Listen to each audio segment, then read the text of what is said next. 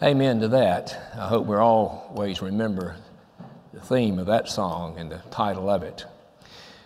This morning I want to take you back to a period of time. I want you to think with me. I want you to think that you're living back in the day of the Lord Jesus Christ. And in fact, at the time I'm going to talk to you about, the Lord has concluded his life on this earth, and he has ascended into heaven, leaving a band of people here on this earth that's referred to as his disciples. Now, I want to go to Acts 2:42 at this time, where it says, "And they continued steadfast in the apostles' doctrine, in fellowship, the breaking of bread, and in prayer." People oftentimes are searching for what can we do to help the church grow? What can we do to make the church more spiritual? What can we do to strengthen our church, etc.? Well, all those are great questions. But people by nature are always looking for easy answers. They're looking for a quick fix. People want to lose weight. They're just hoping somebody will come out with a pill where there's plenty of them out there, but this one here, you just take one a day and you drop 5 pounds a day. I mean, that's what they want. They don't want to do the work. They don't want to be disciplined. They don't want to do what's necessary to accomplish a goal. Well, that's true in the church too, the Lord's church. Prosperity in the Lord's church and growth in the Lord's church is measured totally different than in the denominational world. I can assure you that. But here we find the formula for it.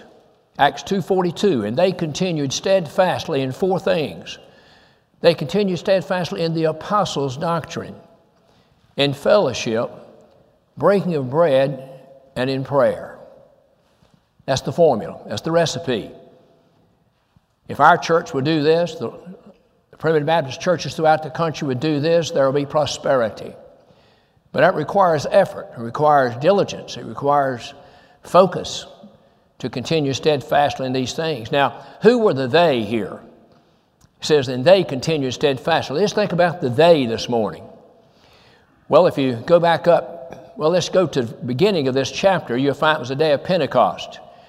And Jews had come from various parts of the known world in that day to Jerusalem to observe the Feast of Pentecost. That was, Pentecost means 50, and a very important feast to the Jews. And you find a miraculous thing is taking place. These Jews have come to this place. These were devout Jews, and they came here, and they were speaking different languages and different dialects, but every person heard everybody else speak in their own language.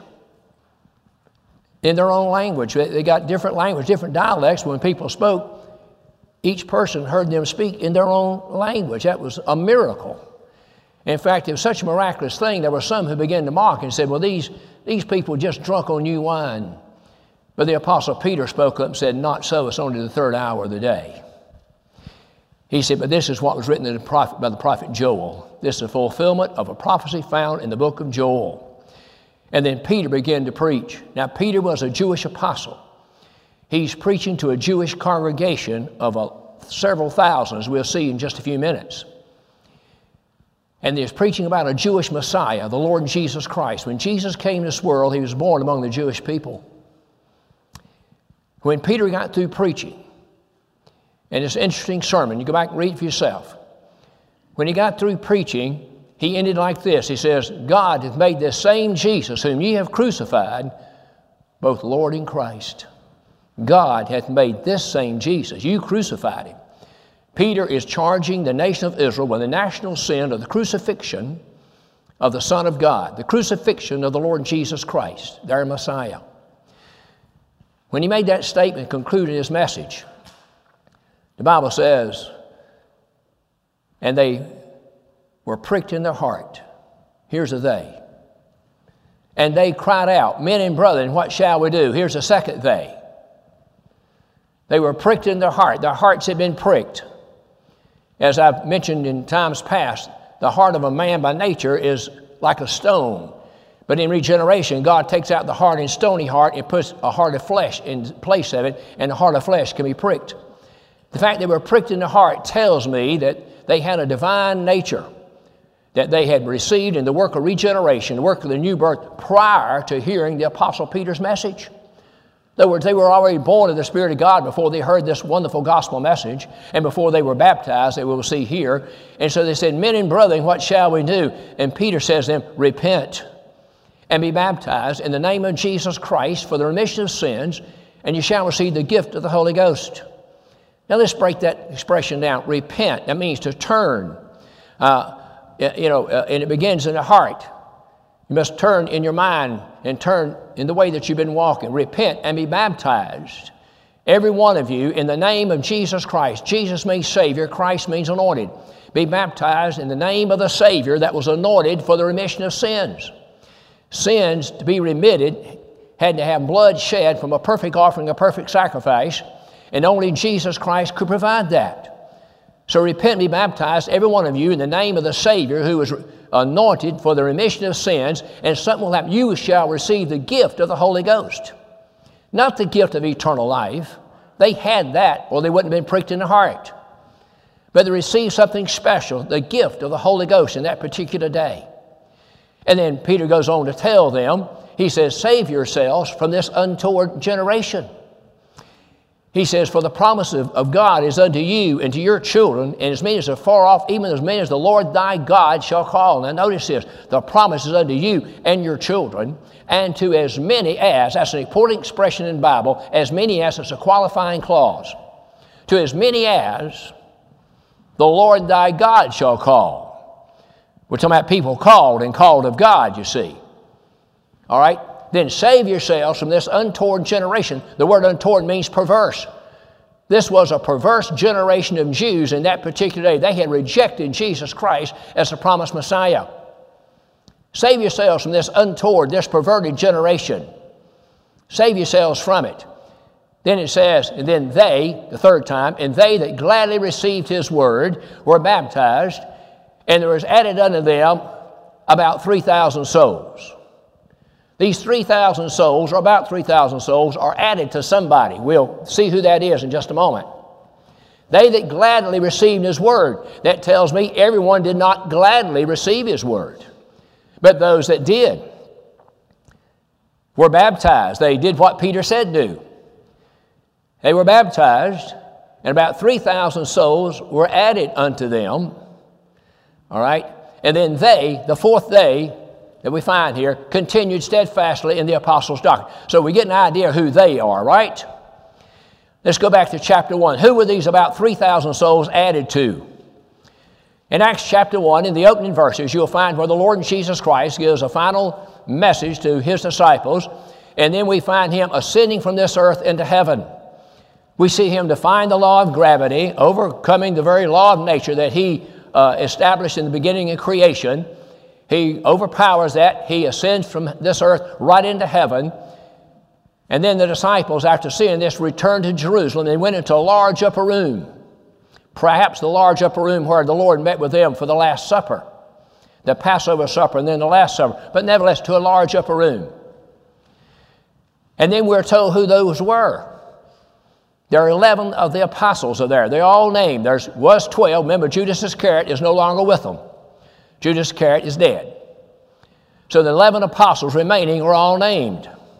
Then it says, and with the women who are not named, but then there's Mary, the mother of Jesus, is named, and his brethren. Now, if you go back and read in the book of Matthew, chapter 15, you'll find where his brethren are named. After Jesus was born, he was the firstborn, of course, because Mary was a virgin. Mary and Joseph had more children. They had 4 sons and at least 2 daughters. The 4 sons are named, and then it says, and his sisters, plural, so that means at least 2, correct? So they had at least 6 children after Jesus. And so his brethren are there. Now this is an interesting collection of people. When you begin to examine the people under consideration here, you find where some were fishermen, there was a tax collector, and there was Mary and his brethren. Perhaps some of his brethren continued the trade of Joseph as a carpenter. I don't know about that. The Bible doesn't tell us that. But the Bible tells us they were all with one accord. And that word one accord comes up often in the first 2 chapters actually, of Acts. They were all with one accord. Okay? And they continued with one accord. They were all with one accord and continued. in prayer and supplication. Remember that. The word continue comes to our attention here. So here's this band. It says, and there were about 120. When you read the four Gospels, you're going to read the word multitudes many times. Oftentimes, multitudes following Jesus. But when Jesus goes back to heaven, multitudes are not to be found. Only about 120. Why is that? Well, some following Jesus out of curiosity. We find in John chapter 6 where the Lord said, you follow me because of the loaves and the fishes. He fed 5,000 men besides women and children, 5 loaves and 2 fishes. People like to eat. and Jesus provided the meal. I tell you, if you cook it, they'll come. Trust me. They cook it. You cook it, they'll come. And then he says, you follow me because of the miracles. And then Jesus began to preach. And I may be getting a little ahead of myself right here, but nevertheless, we'll just mention it. Jesus began to preach. And as Jesus began to preach his doctrine, the Bible says in John 6:66, interesting number, 666, found in Revelation, John 6:66, and many followed him no more. They said, this is a hard saying. This was a saying of Jesus. Now, I might say something. Somebody says, well, that's mighty hard. And I might be at fault about it. I might be in error. Maybe I should have said it different. Maybe I should have said it softer and nicer or something. But they're charging Jesus with a hard saying. It was hard because of the truth of the matter. Because Jesus said in John 6:44, no man can come to me except the Father who sent me draw him, and I'll raise him up again at the last day. Jesus here is teaching man's depravity and the sovereign drawing power of God. And in verse 37, he says, all the Father giveth me shall come to me, and he that cometh I'll no wise cast out. He says, the Father gave me some, and all he gave me, they shall come to me, and I'll not cast them out, for I came down from heaven not to do mine own will, but the will of him that sent me, and this is the Father's will. All he hath given me, I shall lose nothing, but raise him up again at the last day. And they didn't like that. I enjoy that. I rejoice in that verse. I rejoice to hear it. I rejoice to read it. I rejoice to preach it. Jesus preached it. Did he not? He did. But they followed him no more. Many of his disciples followed him no more, leaving just a small number. We find about 120 is what's left. And you think about the period of time we're talking about, when there were 70 Jesus sent out in pairs, 2 by 2. There were their 12 apostles. There was John the Baptist. There was the Lord Jesus Christ.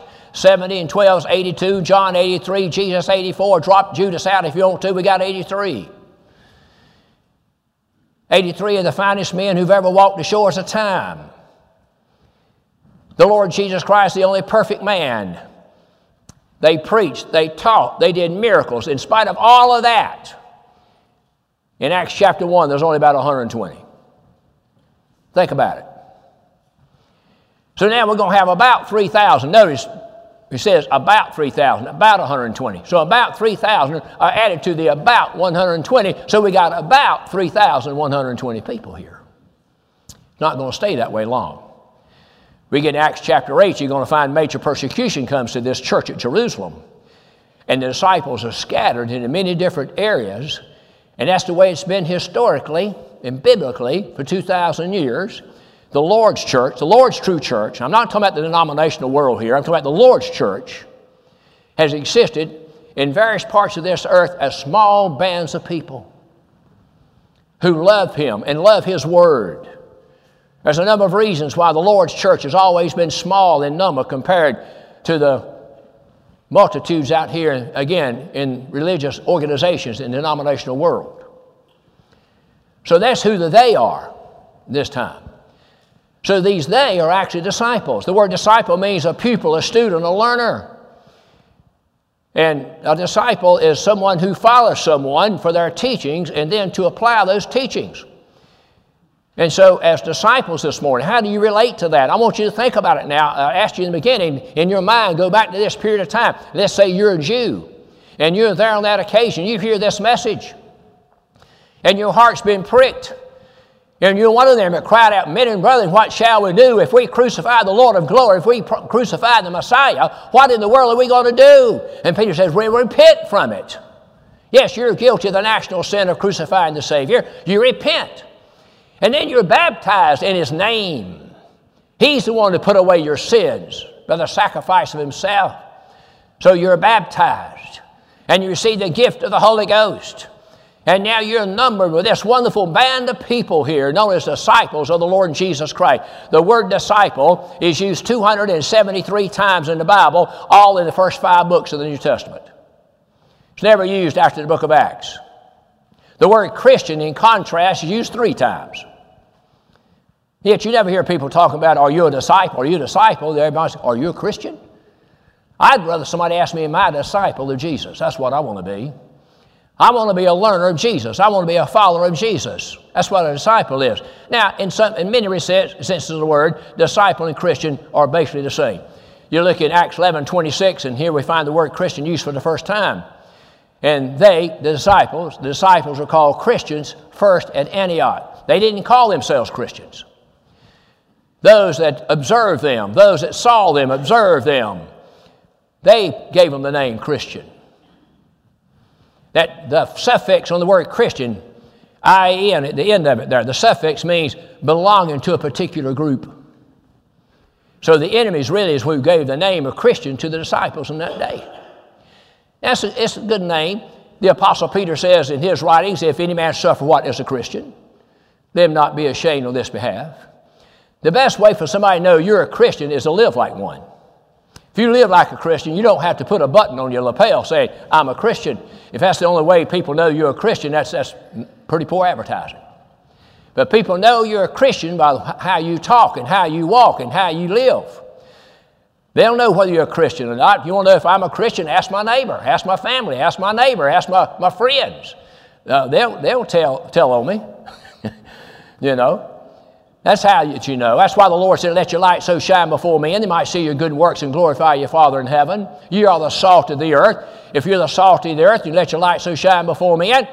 People are going to tell by your talk and your walk and your behavior and the life that you live and your faithfulness, your commitment, your dedication, whether you're really a Christian or not. The third time while I'm there is in Acts chapter 26 when King Agrippa sees and hears the Apostle Paul preach. And after Paul gets through preaching, Agrippa says, thou almost persuadest me to be a Christian. And Paul said, oh, I wished altogether, he said, you would, but altogether except for these bonds that I have. He had tattered clothes, torn clothes, marks of persecution on his face and his body. And Agrippa saw all that and no doubt thought, well, this is what it means to be a Christian. The message is good, but I'm not sure about the life. Not sure about the life. So we know who they are right here. And they continued. Now that's an important thing, isn't it? To continue, if you're continuing a good thing. I look in John 8:31, and the Lord Jesus Christ told some Jews and some religious proselytes who believed on him. Said, if you continue in my word, then you're my disciples, and my disciples indeed. To be a disciple, you have to continue in the word. Discipleship is not something that's cheap. The Lord Jesus Christ in the Gospel of Luke made it very clear, except a man deny himself, take up his cross, and follow me, he cannot be my disciple. Disciple means self-denial. It means following the Lord Jesus Christ. Except a man confess me, he says he cannot be my disciple. If you're going to be a disciple of Christ, it means confessing Christ in word and also in behavior. It means continuing in the word.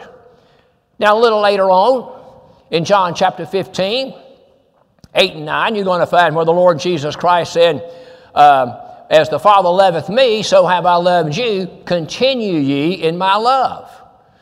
All right, we found 2 things we're to continue in. We're to continue in the Word. We're to continue in love. Now, anything that you're told to continue in, it wouldn't say that if it wasn't a possibility for it to stop. If it wasn't a possibility for you to discontinue, you wouldn't have the exhortation to continue. Does that make sense to you?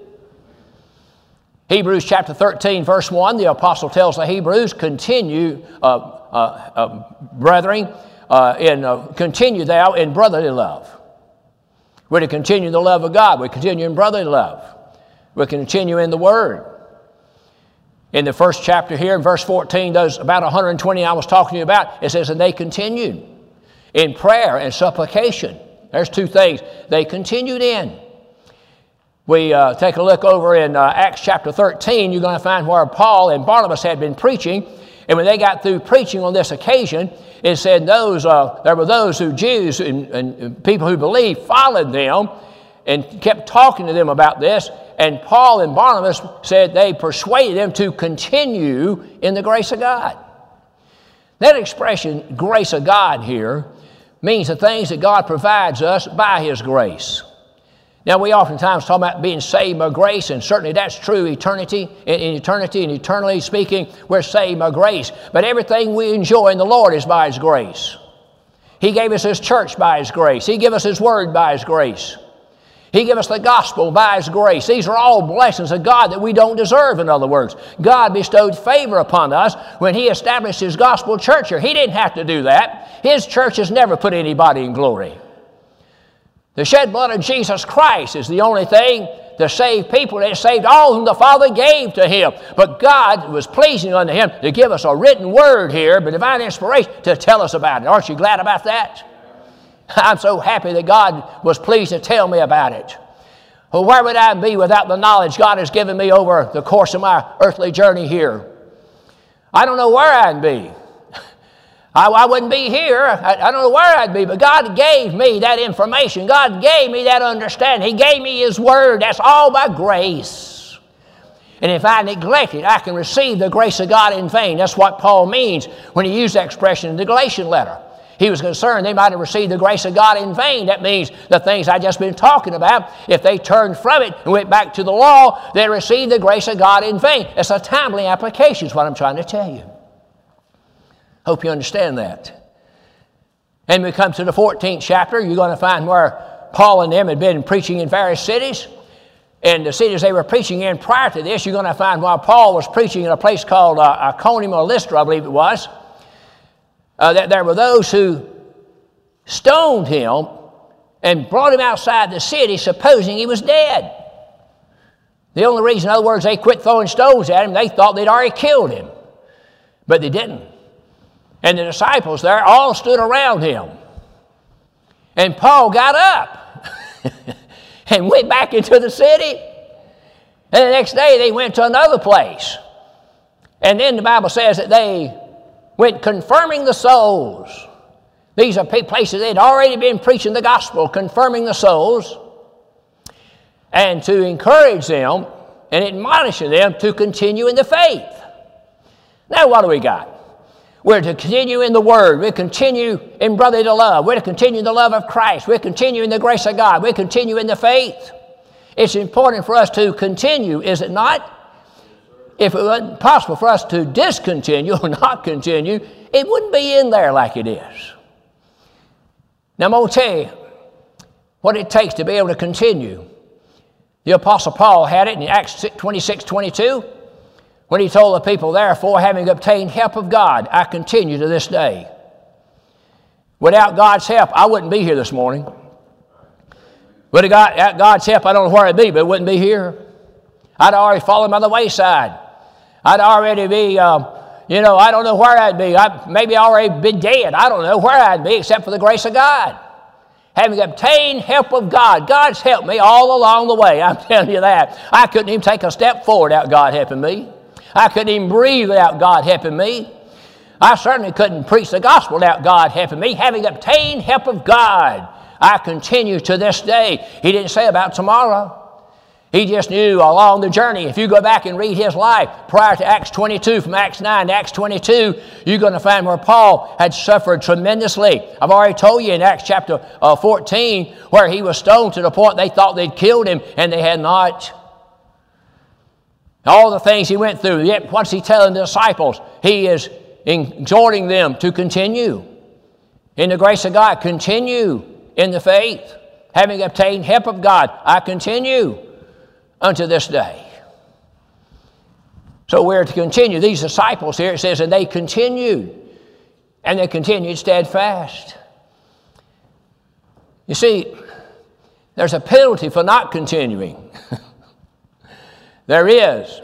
You go look at Hebrews chapter 8, you're going to find where the Lord refers to the time when he brought Israel out of the land of Egypt. It says he led them by the hand.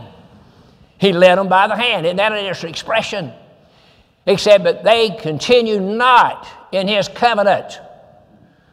They continue not in his covenant, and they suffer the consequences for doing so. It's important. We got everything laid out in front of us here, it's important for us to continue as disciples, right? Now, there's going to be difficulties, there's going to be adversities, there's going to be opposition. Read the Bible. It shouldn't surprise you with all that, should it? If you're faithfully following the Lord Jesus Christ, there will be opposition. There will be some sufferings and persecutions along the way. But I want to encourage you to continue. Continue in the faith. Continue in the grace of God. Continue in His Word. Continue in His love. And there will be blessings galore to await you as you continue traveling here in your earthly journey. These disciples, continued steadfastly. Now, the word steadfast is an important word as well.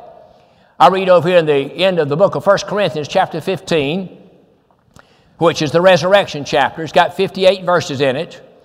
And the very last verse, the apostle says, "But be ye steadfast, unmovable, always abounding in the work of the Lord, for as much as you know your efforts are not in, your labors are not in vain."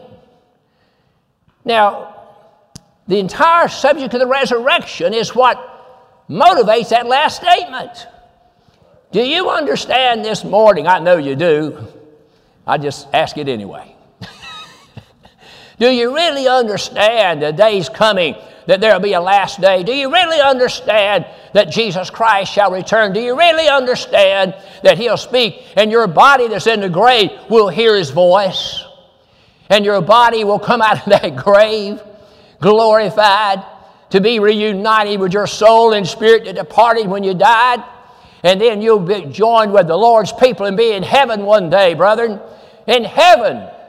Do you really understand that? If you do, that's why He closes it out like He does. Be ye steadfast, unmovable, always abounding in the work of the Lord, for as much as you know your labor is not in vain. If you're laboring in the Lord, understanding why you're laboring, what you're laboring for, it will not be in vain. You may think it is. You may think, I just see no fruits. You know, I tell you what, if it wasn't for Galatians chapter 6, in verse 9, I don't know what I'd do. I really don't. The apostle said in Galatians 6:9, "Be not weary in well-doing, for in due season ye shall reap, if you faint not." I can't tell you how many times I've relied on that, how many times I fell back on that, how many times I have thought about that. Be not weary in well-doing, because it just seems like no matter how well you do, there's no fruit to be seen of it. But I got to be patient. Be not weary in well-doing, for in due season ye shall reap, if you faint not. I don't want to faint in the service of God.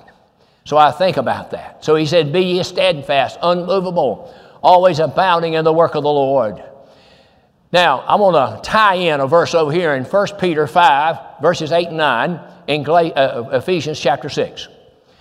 In 1 Peter 5, 8 and 9, Peter says, "Be vigilant, be sober, for your adversary, the devil, is as a roaring lion, seeking whom he may devour."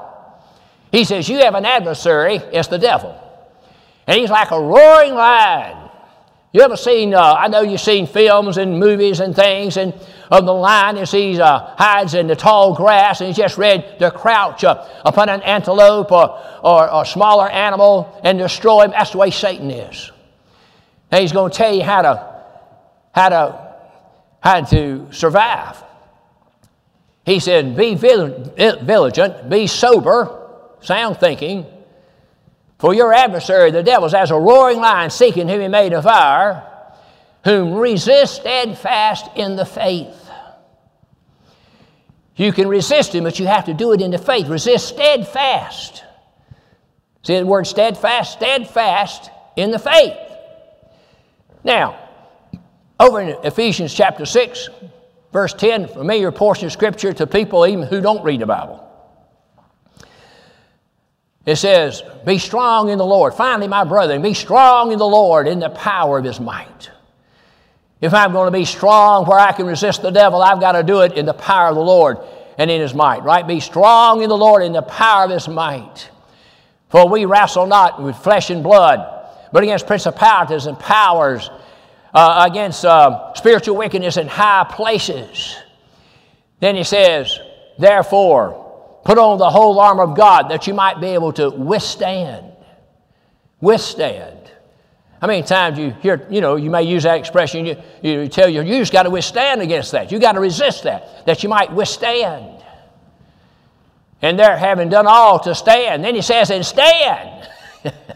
stand, withstand. How are you going to stand and withstand? How are you going to be steadfast? By putting on the whole armor of God. And what is that armor? It's the helmet of salvation. Protect your mind. Satan infiltrates your mind.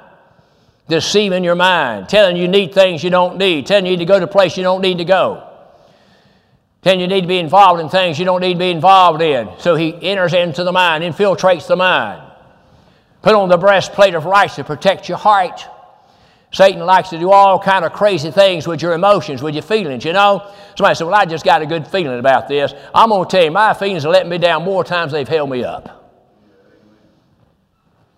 I'll tell you what always holds you up, though, that's the Word of God. It's not based on feeling. It's not based on feeling. Your heart needs protecting. Put on the breastplate of righteousness. Have your loins girded about with truth. The loins in the Bible symbolizes the strength of the body. Have your loins girded about what? With truth. Truth. Then have your feet shod with the preparation of the gospel of peace. How important are your feet? That's why we read in Isaiah 52:7 where it says, how beautiful upon the mountains are the feet of him that bringeth good news and glad tidings, talking about Christ. And then in Romans chapter 10, verse 15, Paul quotes that and he says, how beautiful upon the mountains are the feet of them that bring good news and glad tidings. It's the feet that's beautiful. I read one time of this preacher on a foreign soil. People kept mocking him all the time because he just wasn't handsome. He just didn't look good. And finally one day he had but all he could take of it. He said, I'll admit I don't have pretty hair because I'm about bald and it's all gone. And I admit I don't have pretty teeth, the ones I've got the dentist made. And I don't have a pretty face. Nothing to do about that. I don't have beautiful clothes to wear. He said, but I have beautiful feet. So what kind of feet do you have here this morning, brethren? Do you have beautiful feet? That's the most beautiful part of the body that you could desire. Have beautiful feet. Because feet is what seems, man by nature would say the feet are the most uncomely. But if you're walking in the footsteps of the Lord Jesus Christ, I'm telling you now, as a disciple of the Savior, you got beautiful feet. Where are your feet taking you? You got beautiful feet. Don't worry about the rest of your body. It's all in vain anyway. Do you know that? That's how Proverbs chapter 31 closes out. Beauty is vain, favor is deceitful, and beauty is vain. Why? Because beauty is something you won't retain all the days of your life. I don't care what Mary Kay says. Excuse me. Mary Kay lady in the congregation. It'll do as good as any of them. But anyway, don't be deceived by that. I'm not against looking the best you can look. Trust me. I may not look great, but I look better than I did when I got up this morning. I tried to make improvements. I looked in the mirror and I said, boy, I got to make a lot of improvement. I ain't got much time to do it in. I imagine all of you done the same thing, thank God. So put on that whole armor of God, for they continued steadfastly. Steadfastly. In what?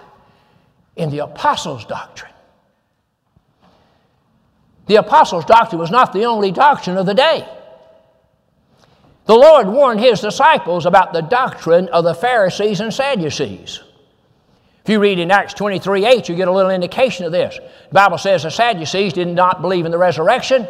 They didn't believe in the spirits, and they didn't believe in angels. All that, my friends, is bad doctrine. Because there is the spirit, there is the resurrection to look forward to. And there are angels, but the Sadducees denied them all. He warned them against the doctrine of the Sadducees.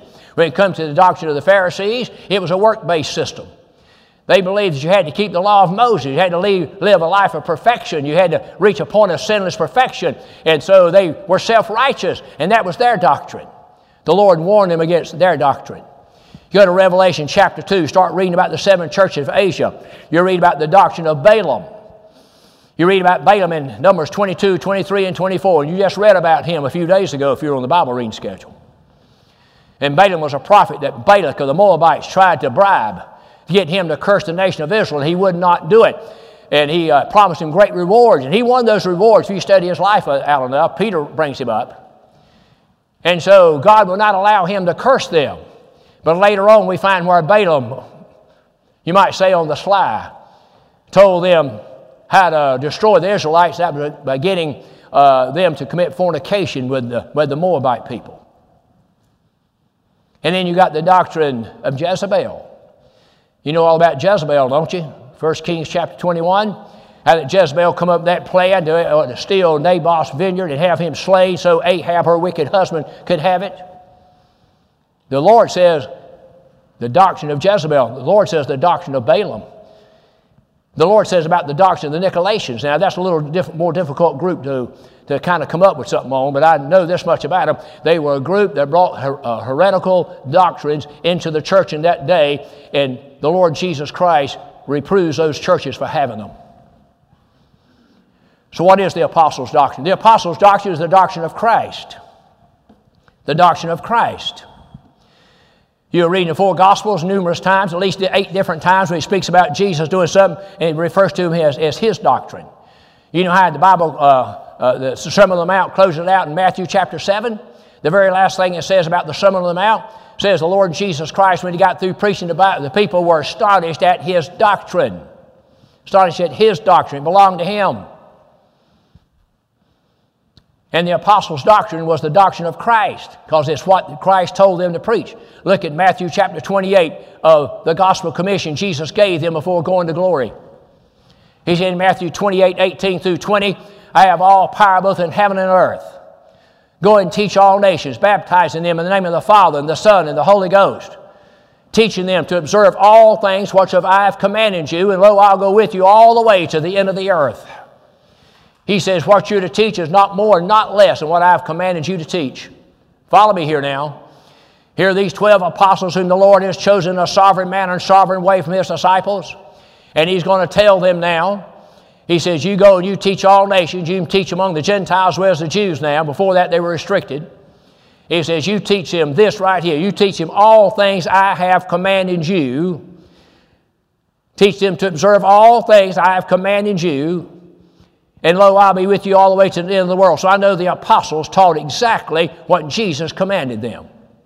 The apostles' doctrine represented the doctrine of the Lord Jesus Christ. Okay, now Christ gave it to them and then they preached it. So when we study the Bible, we're studying what? We're studying the doctrine of the apostles, aren't we? Oh, there's 9 church letters to 7 churches. Paul wrote all of them, apostle. There's 1st and 2nd Peter, apostle. There's 1 John, 2 John, 3 John, Gospel of John, the book of Revelation, Apostle John, Apostle Peter, Apostle Paul, Apostle Matthew, Gospel of Matthew. We study the New Testament. We study the doctrine of the apostles, which is the doctrine of Christ. Now notice a few things about this. In the book of 2 Timothy chapter 4, verses 2 and 3, Paul tells Timothy, he says, be instant in season and out of season. Preach the word. Be instant in season and out of season. That means, Timothy, you're to preach whether you feel like it or not. I love the story, of the woman getting her son out of the bed, and he'd go to church, and he didn't want to go to church. And he said, just give me one good reason why I should go to church today. He said, well, you're the pastor. So pastors get headaches, pastors get backaches, pastors have arthritis, pastors don't always feel chipper and one thing and another. But I tell you one thing, it'd take a lot to get me down. He says, preach the word, be instant in season, out of season, reprove, rebuke, and exhort with all long suffering. For the time will come when they will not endure sound doctrine, but will heap in themselves teachers having itching ears. They want their ears scratched.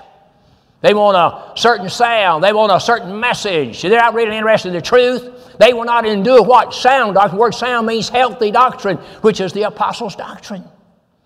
They continued steadfastly in the apostles' doctrine. Not the doctrine of the Pharisees or the Sadducees or Balaam or Jezebel or Nicolaitans, but the apostles' doctrine. So I start studying the apostles' doctrine. And you got time for a couple hours? Well, I don't. The apostles' doctrine. Well, the apostles' doctrine about man and sin is clearly laid out for us. Paul said in Romans chapter 3, verse 23, we've all sinned and come short of the glory of God. Romans 5:12, wherefore by one man sin in the world, and death by sin, and death passed upon all men, for all have sinned. That's the apostles' doctrine, original sin that took place in Adam in the Garden of Eden. When Adam transgressed God's law, sin came into the world, and sin is a result of that. And sin and death passed upon all men, all categories of men without exception. Romans 6:23 says, for the wages of sin is death, but the gift of God's eternal life through Jesus Christ our Lord. When you study depravity in the Bible, brethren, it's going to show you that man, when Adam transgressed, he put himself and all his posterity, the entire human race, under the penalty of the law of sin and death. Man died. He didn't just get hurt. He wasn't injured. He wasn't sick. He died. That's the doctrine of depravity. That's where I am in human nature. That's where you're at in human nature. That's the apostles' doctrine. But the apostles also preached something called unconditional election. And they continue steadfastly in that. I look over here in the book of Ephesians chapter 1, verse 4, and Paul says, according as he hath chosen us in him before the foundation of the world, that we should be holy without blame before him in love, having predestinated us unto the adoption of children unto Jesus Christ, according to the good pleasure of his own will, and praise to the glory of his grace, where he hath made us accepted in the beloved. I just give you some verses here that teach the doctrine of election and also the doctrine of predestination. If you're a true disciple of Christ, you have to acknowledge the fact that the Bible has something to say about election. And the Bible has something to say about predestination. You just can't ignore it and reject it and pretend it doesn't exist. It's there. Thank God it's there. When you fully understand man's depravity, then you'll really appreciate the unconditional love of God and unconditional act of election before time ever began. Look at 2 Timothy 1, 9 and 10. Who has saved us with a holy calling, not according to our works, but according to his own purpose and grace, which is given us in Christ Jesus before the beginning of time, before the foundation of the world. Something took place before the foundation of the world. Romans chapter 9, verse 11, Paul says, for the children having not yet been born, having done neither good nor evil, that the purpose of God according to election might stand, not of works, but of him that calleth. Notice, not of works. Children having not yet been born has nothing to do with their lives. It all comes down to the sovereign hand of God, brethren. The children having not yet been born, having done neither good nor evil, that the purpose of God according to election might stand, not of works, but of him that calleth. As it's written, the elder shall serve the younger. Jacob have I loved, and Esau have I hated. That's the apostles' doctrine. God loved Jacob. He hated Esau. Jacob's a picture of unconditional election. God elected Jacob and loved him not because he was good and righteous. If you study his life, it's right the opposite. So what shall we then say to these things? Is there unrighteous with God? That's what people say. I've heard them say it. Is there unrighteous with God? He says, God forbid. I'll have mercy, and who will have mercy, I'll have compassion, and who will have compassion. So it's not of him that willeth, it's not of him that runneth, but it's God that showeth mercy. Thank God it's God that showeth mercy. Thank God he'll have compassion, and he'll have compassion. That's the apostles' doctrine. Romans 8:33, Paul says, who shall lay anything to charge of God's elect? The elect represents somebody. If you love the Lord, he represents you. If you enjoy reading the Word of God, it represents you. If you enjoy hearing the gospel preached, it represents you. If you enjoy engaging in spiritual conversation, it represents you. If you have compassion in your heart for other people and the love of God, my friends, for the people of God, it represents you. Elder Cecil Darty one time was talking to somebody about this, and he drew a circle on the board, and he put a lot of dots in the circle, and then he put some dots out here, and he said, now, This is the human race, and God, before time again, out of every nation, kindred and tongue and people, chose a people, and they're represented by the dots in the circle. And somebody says, well, what about this person outside the circle that loves God? He said, wait a minute, I got to make the circle bigger. If they love the Lord, they're in the circle, in other words, brethren. Who shall lay anything in charge of God's elect? It's God that justifieth. They continue steadfast in the apostles' doctrine. Comes to predestination, people, I don't know about that. Well, let's see about that. I've already given you one there in Ephesians 1:5, having predestinated us unto the adoption of children. Just listen to me just for a second or two. When you understand what predestination does, I don't know how anybody could be upset. We're not talking about God predestinating the acts of men. God forbid, that's not taught in the Word of God. God's not the author of confusion or evil or sin. But predestination involves God taking you out of one family, the family of Adam, and putting you in another family, the family of the Lord Jesus Christ over here. The spirit of adoption, having predestinated us unto the adoption of children by Jesus Christ, according to the good pleasure of His own will, not my will, His will. Romans 8:29 and 30. Over whom He did foreknow, He also did predestinate to be conformed to the image of His Son, that He might be the firstborn among many brethren. Predestination means one day you'll be conformed to the image of Jesus Christ. Isn't that great? You go back to Genesis chapter 5, and you'll find where man began to make man in his own image. We got man in his own image, and his image was that of a sinful man, a sinful nature. But there's coming a day you'll be conformed to the image of the blessed Son of God. And over whom He did predestinate, them He also called. And whom He called, He also justified. And He justified, them He also glorified. Then I look in Ephesians 1:11, in whom we have obtained an inheritance, being predestinated according to Him who worketh all things after the counsel of His own will. That means you have an inheritance in a place called heaven. In a place called heaven. That's where you have an inheritance. That's where your citizenship is. And it's based upon God's purpose of predestination, predestinating you to be conformed to the image of His Son, being adopted in the family of Christ. And one day you'll obtain that inheritance according to the good pleasure of His own will.